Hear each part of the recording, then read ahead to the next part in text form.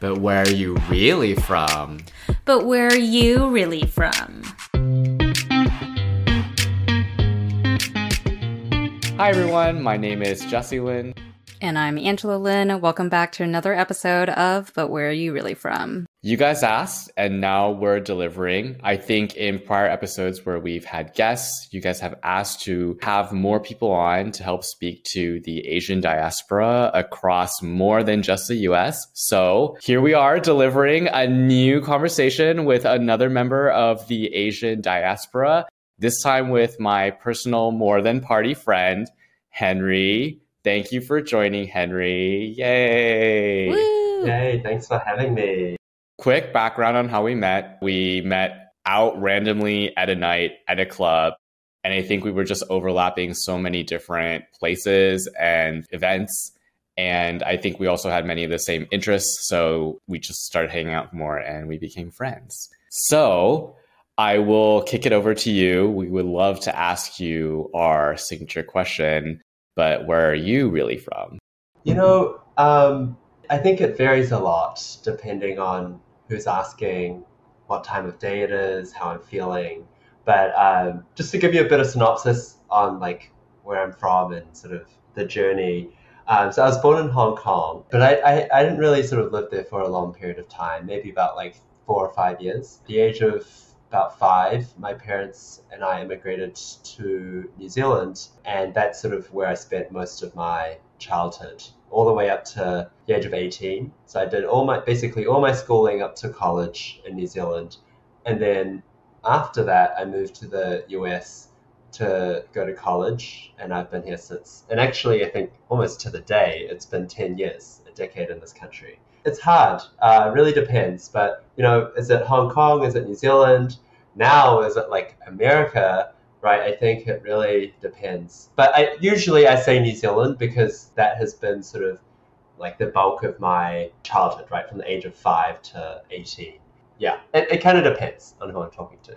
Do you remember much about Hong Kong since you were quite young when you left? And does your family like go back and forth now? It's interesting because actually my family, both my mom and my dad, are both like from Hong Kong. My dad is like several generations in Hong Kong. My mom and my grandmother are both from Hong Kong. And their generations were sort of in southern China. Growing up, my dad and my mom lived separately so that we could make ends meet. So my dad, he lived in Hong Kong and Shanghai for many years. My mom, my brother, and I, we would actually go visit Hong Kong like once a year for basically all of my childhood. It was a sort of like both a sense of familiarity as well as this kind of disconnect, right? Because I didn't really do any of my schooling in Hong Kong, but I could still read a little bit. I'm fluent talking to my parents in Cantonese. And so there was sort of this familiarity in all the different places, right? Like I can get around pretty well. I have a lot of different sort of various memories, but it still definitely didn't feel anywhere like home at all. That's super interesting, and it's actually very similar to how I was brought up because my dad owned a factory in China, so he was like largely there most of the year. He would come back every, I'd say like 4 months or so, but it was my mom with me and my brother in the US most of the time. And then every summer we would go back to Taiwan and also carve out like a month where we were in China to spend time with him closer to where he's working. So I wonder how many Asian kids have like a very similar kind of setup. I hadn't met anyone that was similar until today. I knew maybe 1 or 2, but typically sort of the immigrant families that I grew up alongside, they sort of had moved over completely as a unit. And it was always a really interesting endeavor trying to explain this to my friends, right? Because they're like, why do you have to be away over the holidays for so long? Like, why can't you just stay here? It meant that, growing up, I had a lot more time connecting with my mom than my dad. I didn't really have this traditional like fatherhood that people, might have in other families. Do you feel like since you moved so young from Hong Kong to New Zealand, do you have an idea of what things would have been like for you living there versus you having grown up in New Zealand? So my mom has 5 siblings. My dad probably has 5 siblings as well, but on my mom's side, I have 13 cousins. the majority of them grew up in Hong Kong. A couple of us moved over to New Zealand, Australia. Over Christmas, when we'd come back, usually most of us would come back at the same time. And it was always interesting sort of interacting with my cousins, right? Because I know them, not super well, but they're my cousins. So we see each other at these big Chinese family gatherings, right? And I would connect really well with my cousins from Australia, right? And then like my cousins who grew up here, like, we'd like get along, I don't know if we'd kiki and stuff, but like there was sort of like this language barrier also, right? Because they have their own slang, the way that like things that they talk about. But definitely I think growing up in New Zealand, right, like just being immersed in a completely different culture really allowed me to explore opportunities that I don't think were probably possible in Hong Kong. Things like being in the outdoors, having, honestly, like a lot of different kinds of friends who, going hiking and doing all these things. So yeah, I definitely think life would have been really different. Is there a big Chinese ethnic population in New Zealand? Because I've definitely heard of a lot of Asian people going to Australia, but I didn't know people also were moving to New Zealand, I guess because my idea of New Zealand is also, I've been once, but the kind of running joke everyone always talks about is like there's more sheep in New Zealand than there are people. So even of like human population, thinking of the ethnic makeup, I never thought there would be like a big Asian population of any sort. So what was that makeup like when you were growing up? I think towards the end of the 20th century, like in the late 90s, early 2000s, there was sort of a mass migration of people from Hong Kong to like kind of like all over, right? Like Canada, the US, Australia, and then also New Zealand. It's interesting in New Zealand because in Auckland, which is the largest city, it's about like a third of the country's population. It's like pretty diverse. At the school that I went to, I was in a pretty affluent neighborhood. I'd say maybe we were like 10, 15%, maybe even 20% Asian. And then there were sort of parts of Auckland that had a high immigrant population as well. Did you feel like the folks there who were already there were very welcoming? Did you feel like you had to assimilate to the local culture? Like what was that kind of integration process like? So luckily, my aunt and her family moved to New Zealand probably like 10 years before we did. So we had kind of like a base to find our footing off of. So we didn't come to this country sort of completely brand new. And for me, so I was actually just starting kindergarten. Didn't know a word of English, didn't matter because you're sort of like playing like pretend cooking or throwing stuff around the room and, like doing what kindergarten toddlers do. The community that we moved into was not insular, but it's very primarily people from Hong Kong. Even the kids that I was around, the school, because the public school system is based on zones. So where you live in a certain zone that guarantees you to sort of go to a school in that area, right? And so I lived in an area with a lot of immigrant families from Hong Kong and China. We'd go out to go grocery shopping at supermarkets. All these different shops were like people spoke in Cantonese. Everything was written in Cantonese and English as well. But like it was very easy for my mom to get around. And so I think as we grew older, we definitely noticed that. But we also noticed that we were leaning into this much more Western culture at school, right? Because we were sort of growing older. We started moving away from these communities to like different zones, different parts of the city. For me, I grew up being immersed in these like Western ideals and things that they do. And then at home, it's a very different story. But I think for my mom, I think it was difficult for her to like assimilate into communities that were less immigrant based. And so we'd always sort of go back to those communities on the weekends or after school, to visit her friends or like my relatives. I guess the question is kind of around if you found folks welcoming of the Canton community, if you found that there were any areas of friction or conflict. Because I feel like New Zealand is seen as like this very accepting, welcoming place. But I also feel like for a while, the United States was like that with some of the immigrant population. And obviously that narrative has changed over time. It's complicated, but I think there was this sort of prevailing reputation of New Zealand being super progressive, right? Super open. And I'm not sure about that. growing up, I remember this one story, right? And I think this probably kind of sums up people's views a bit here, which is one time we went traveling to some like farm, right? And there are lots of farms and they grow like kiwi fruit and honey and all of that. And I remember this as a kid, but I didn't really understand what was happening.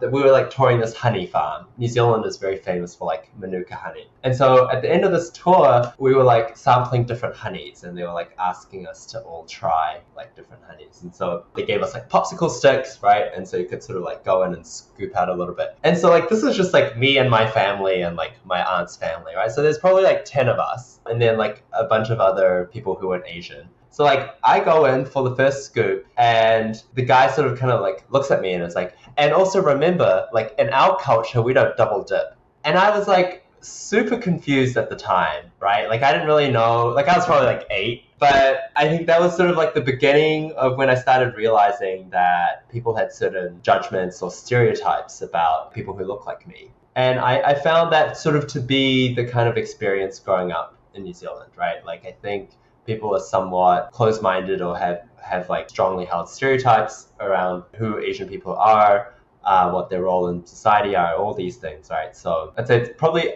a bit of friction. Which culture do you feel like you belong to the most now? Honestly, these days, I feel like I don't belong to any of them. I live in New York City. There's almost this sort of micro culture that comes with living in the city itself. Like people are very fast paced, very upfront, very mean on the surface and then kind on the inside. All the things that people talk about New Yorkers. I resonate with parts of that as a product of having lived in the city for almost 6 years, right? But then at times I kind of like pull back and I connect with my roots being from New Zealand. We're kind of pretty laid back about a lot of things. We like our nature, we like hiking, we like sort of immersing ourselves in the outdoors. So I think like these days, I feel like I'm just kind of drawing from whatever I feel like drawing from. So there are days where I want to go out and have a good time and I want to party and like be amongst the energy of people and see all this diversity, then, I kind of really lean into that. And then on other days, I want to be a recluse and I just want to like go upstate and go for a hike. This episode is brought to you by Reese's Peanut Butter Cups. In breaking news, leading scientists worldwide are conducting experiments to determine if Reese's Peanut Butter Cups are the perfect combination of peanut butter and chocolate. However, it appears the study was inconclusive, as the scientists couldn't help but eat all the Reese's. Because when you want something sweet, you can't do better than Reese's. Find Reese's now at a store near you. Hey listeners, wondering how you can support us? The biggest way is by increasing our visibility by following us on Instagram at Where Are You From Pod, on TikTok at But Where Are You Really From, subscribing to our YouTube channel under But Where Are You Really From Podcast, rating and reviewing us on Apple Podcasts, and telling your friends. The more people we can get to listen to the show, the more we can continue spotlighting different perspectives and stories. And if you feel so inclined, we're also accepting donations at buymeacoffee.com/whereareyoufrom. Thanks, y'all. So one other thing about New Zealanders is they hold their identity very strongly, right? They're like, I'm a Kiwi, I'm a New Zealander. And there's almost this tendency to like one-up each other on how Kiwi you can be. And this can be based on accent or like, oh, like when was the last time you went to New Zealand? Is your family still in New Zealand? How often do you go back? And so for me, I don't really play into that. I think there's so much diaspora around the world for Kiwis. I think 20 to 25% of Kiwis are located outside New Zealand. So yeah, I'd say sort of I'm kind of all over the place these days. The one-upping each other on how Kiwi you are thing is really funny to me, but also it still sounds like there may be like unifying characteristics that they acknowledge makes somebody Kiwi. Did you feel like growing up there were enough of those unifying characteristics that people, no matter what they looked like, could all feel like, yeah, we're all Kiwi? Or did you still feel like, oh, there are like some things where they kind of reserve it for like someone who looks a certain way or grew up with a certain type of background? I think it's definitely a bit of both, right? So like growing up, there were, things that Kiwi kids did. Go sit on the beach, go out sailing in the harbour.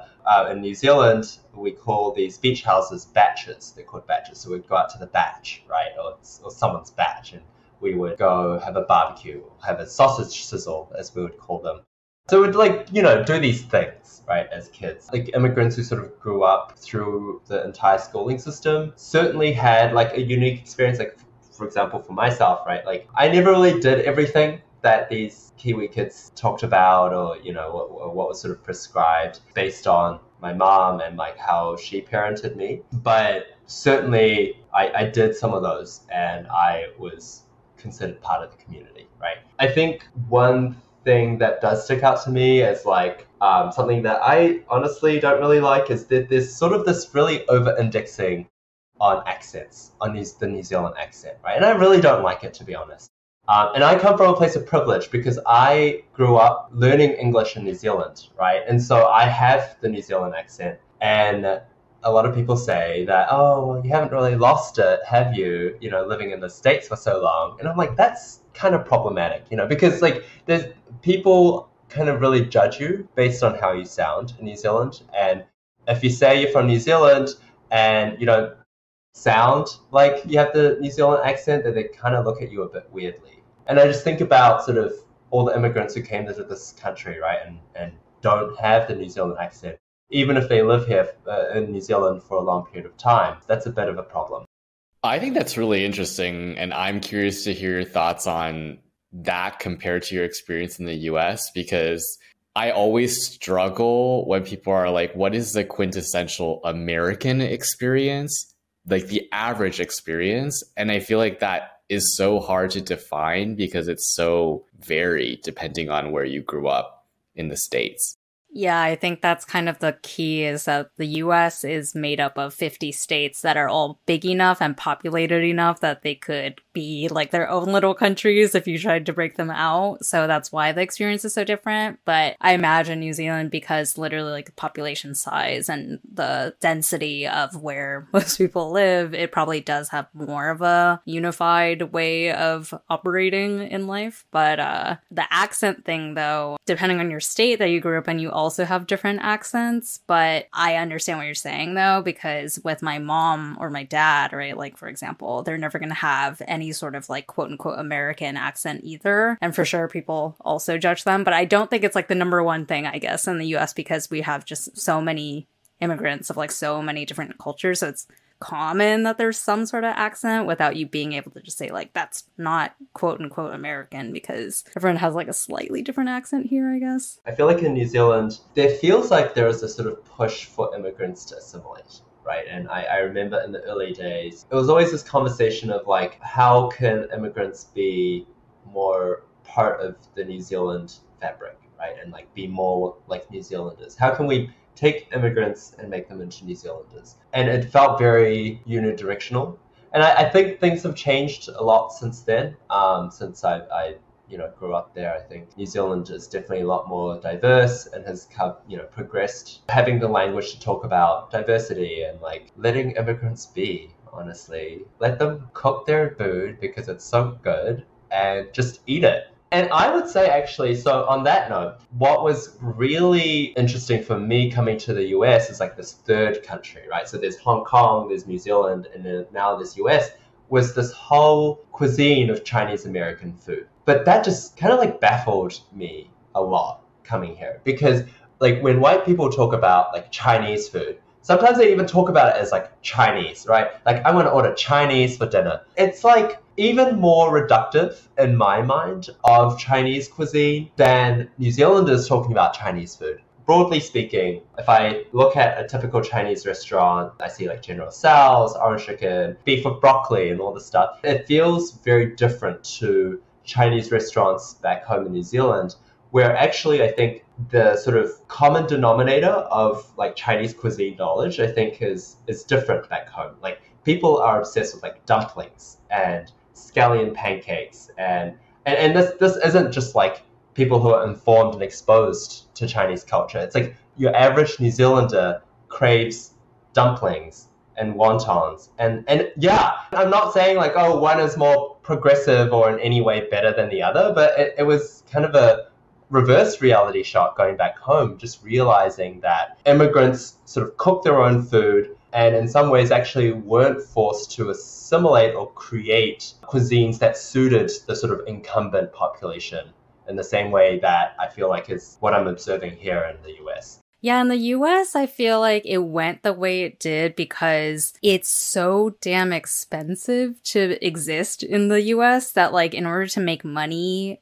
all these immigrants essentially were just like, what will white people eat? Because they're the ones with money and we have to like pay rent. So like, let's like figure out a way to make this appealing to them. And then they find the like one or two things that people like and then they just like pump it out over and over again. But I feel like in places where people can appreciate the actual food, right? Like New York is obviously like a special little place in the US where you can find people of all countries and origins and you can find authentic stuff from any culture, really. But even looking at like right now, I'm in our hometown and population wise, it's about half Asian. So you can find like very specific types of Chinese food. For example, it wouldn't just be like a generic Chinese restaurant. It would be like a Sichuan restaurant or like a Taiwanese restaurant or whatever. And then you'd find non-typical dishes and the place will be poppin' because people know it's good food, but they didn't whitewash the menu because they know that there's enough people of the like actual community that want to eat there and want to eat the original taste. So they don't need to fake it versus like,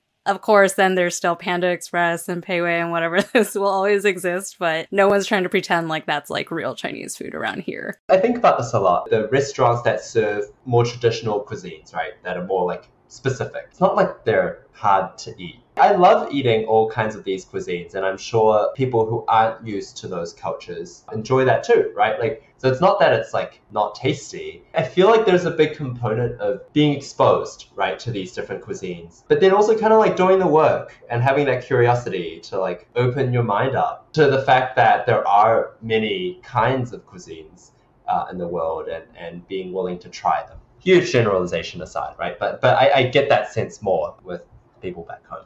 I would tend to agree with that, especially if you think about outside of the coastal areas, which we mostly reside in, but like the small town that has one Chinese restaurant. First of all, I think it's probably pretty impossible to produce dishes as is because there's no grocery that vends the ingredients that you need. And second of all, like you're catering to people who don't have the interest for that palate, right? It's like people who don't season their chicken. So like from that to like, you know, really spicy or really flavorful, I think is a very big palate leap, a adventure for the people involved. So I would say, yeah, I think in the US, there's still a adventure for many people to be had. Earlier, you were expressing that New Zealand has this challenge with trying to integrate people and like trying to make them unilaterally more New Zealander-ish versus whatever country they just came from. Versus in the US, I think we are just constantly in an identity crisis because we're like supposed to be this melting pot. We supposedly welcome people from like all over the world, but there isn't necessarily this unifying American culture to even like brainwash anyone into because it's hard to describe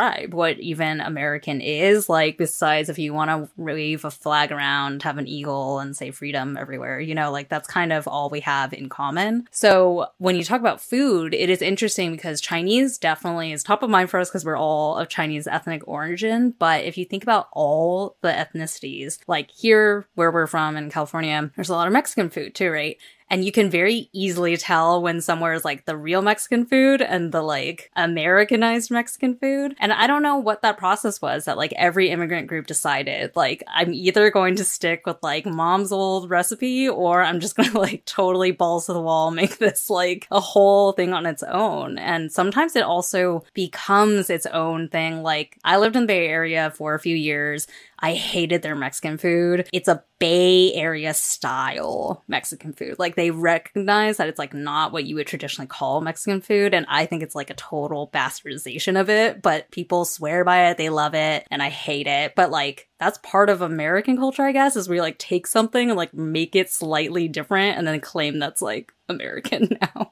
I totally agree with that. For me, right, like seeing what people in Hong Kong or like people in other parts of China actually like created and then like seeing that creation done differently here, like I have that perspective, but like a lot of people don't. Just kind of like, you know, not to like necessarily pivot, but like when we talk about like mass transit, like there's almost this myopia when it comes to subway systems here for Americans because many countries outside of the US do mass transit so differently. And the sort of expectations that people have outside of the US around mass transit are also very different. They say like in Hong Kong, if the train is like more than 4 minutes late, then the people on the speakers will apologize profusely, right? Like, don't even talk about Hong Kong, talk about Japan, right? They're known for being very punctual, like to the second kind of thing. And so here, somehow in New York, we tolerate everything, right? We're tolerating like rats.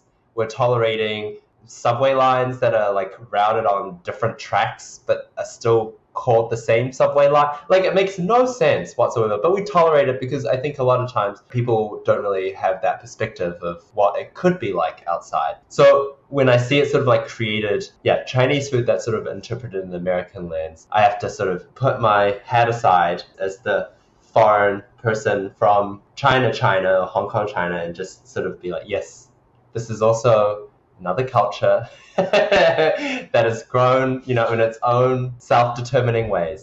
Maybe you don't want to answer this question, or maybe you don't know the answer. Where do you like the most now of all your possible homelands? Oh, this is hard. This is really hard. I can probably tell you which one I like the least, and my mom is not going to be happy with this.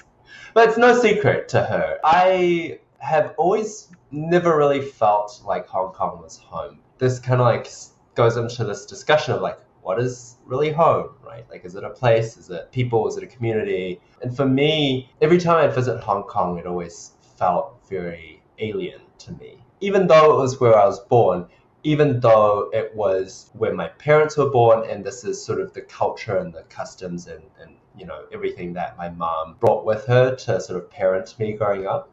Even though I spoke the language, even though I looked like someone who was from there, I still felt extremely out of place. And I think a lot of it was due to the fact that I really struggled with like straddling these two cultures, being in this like traditional Hong Kong household at home, and then growing up in a very sort of Western style schooling system, right? And so a lot of times that created a lot of friction, both at home and at school. Ultimately, I grew up in New Zealand for most of my life, right? Like, so I ultimately think biased more towards that. And so every time I go back to Hong Kong, it felt like this conflict of values. But I think over the years, I've come to work through that and sort of realize that, there are elements of home there and sort of elements of my own upbringing that are just ingrained in me, that are just like a part of who I am. It's always strange to have to choose like a specific place, because like there are so many places that some of us who are lucky to have lived in many places, I feel like you always leave like a little bit of yourself, like a little footprint, like memories, things like that. And any place that you've been can always recall some piece of home. So I think we are going to just wrap it up and move on to the close. Listeners, thank you again for joining us. We hope you enjoyed this new exploration with Henry and us down another trail of the Asian diaspora. To round out the episode, Henry, I'd like to ask you one last question. Would you ever move back to either of your homes of origin? Maybe. Each of my homes have all marked very distinctive chapters of my life, right? Hong Kong, sort of like being very young and growing up with my family, watching my parents sort of age, my grandparents, right? Being part of that culture. And then being in New Zealand, sort of growing up like as a child, right, as a teenager, and then like being here in the US, especially in New York, sort of going throughout my 20s, right, and becoming more of an adult who's self-sufficient and exploring my own identity. I think there will come sort of a next chapter in my life where the priorities may be different. Maybe I'll value being out in nature more. Maybe I'll be really lucky and have the ability to kind of travel and enjoy the best out of both worlds. But who knows? I might like go and start a sustainable farm and live off the grid in remote New Zealand and not really talk to people again, which also sounds kind of, I don't know, one of these days, it sounds kind of fun. All right, well, that's fun. Henry, thank you so much for joining us. I think we learned a lot because I don't know that we've had a guest who has had such like significant time in so many different countries. Usually it's just like one main flip-flop. So thank you for sharing your experiences. It's been enlightening. Thanks for having me. This was really fun. Thank you for joining. And listeners, as always, come back next week for a fresh new episode. And until then, 再见。bitches. bitches.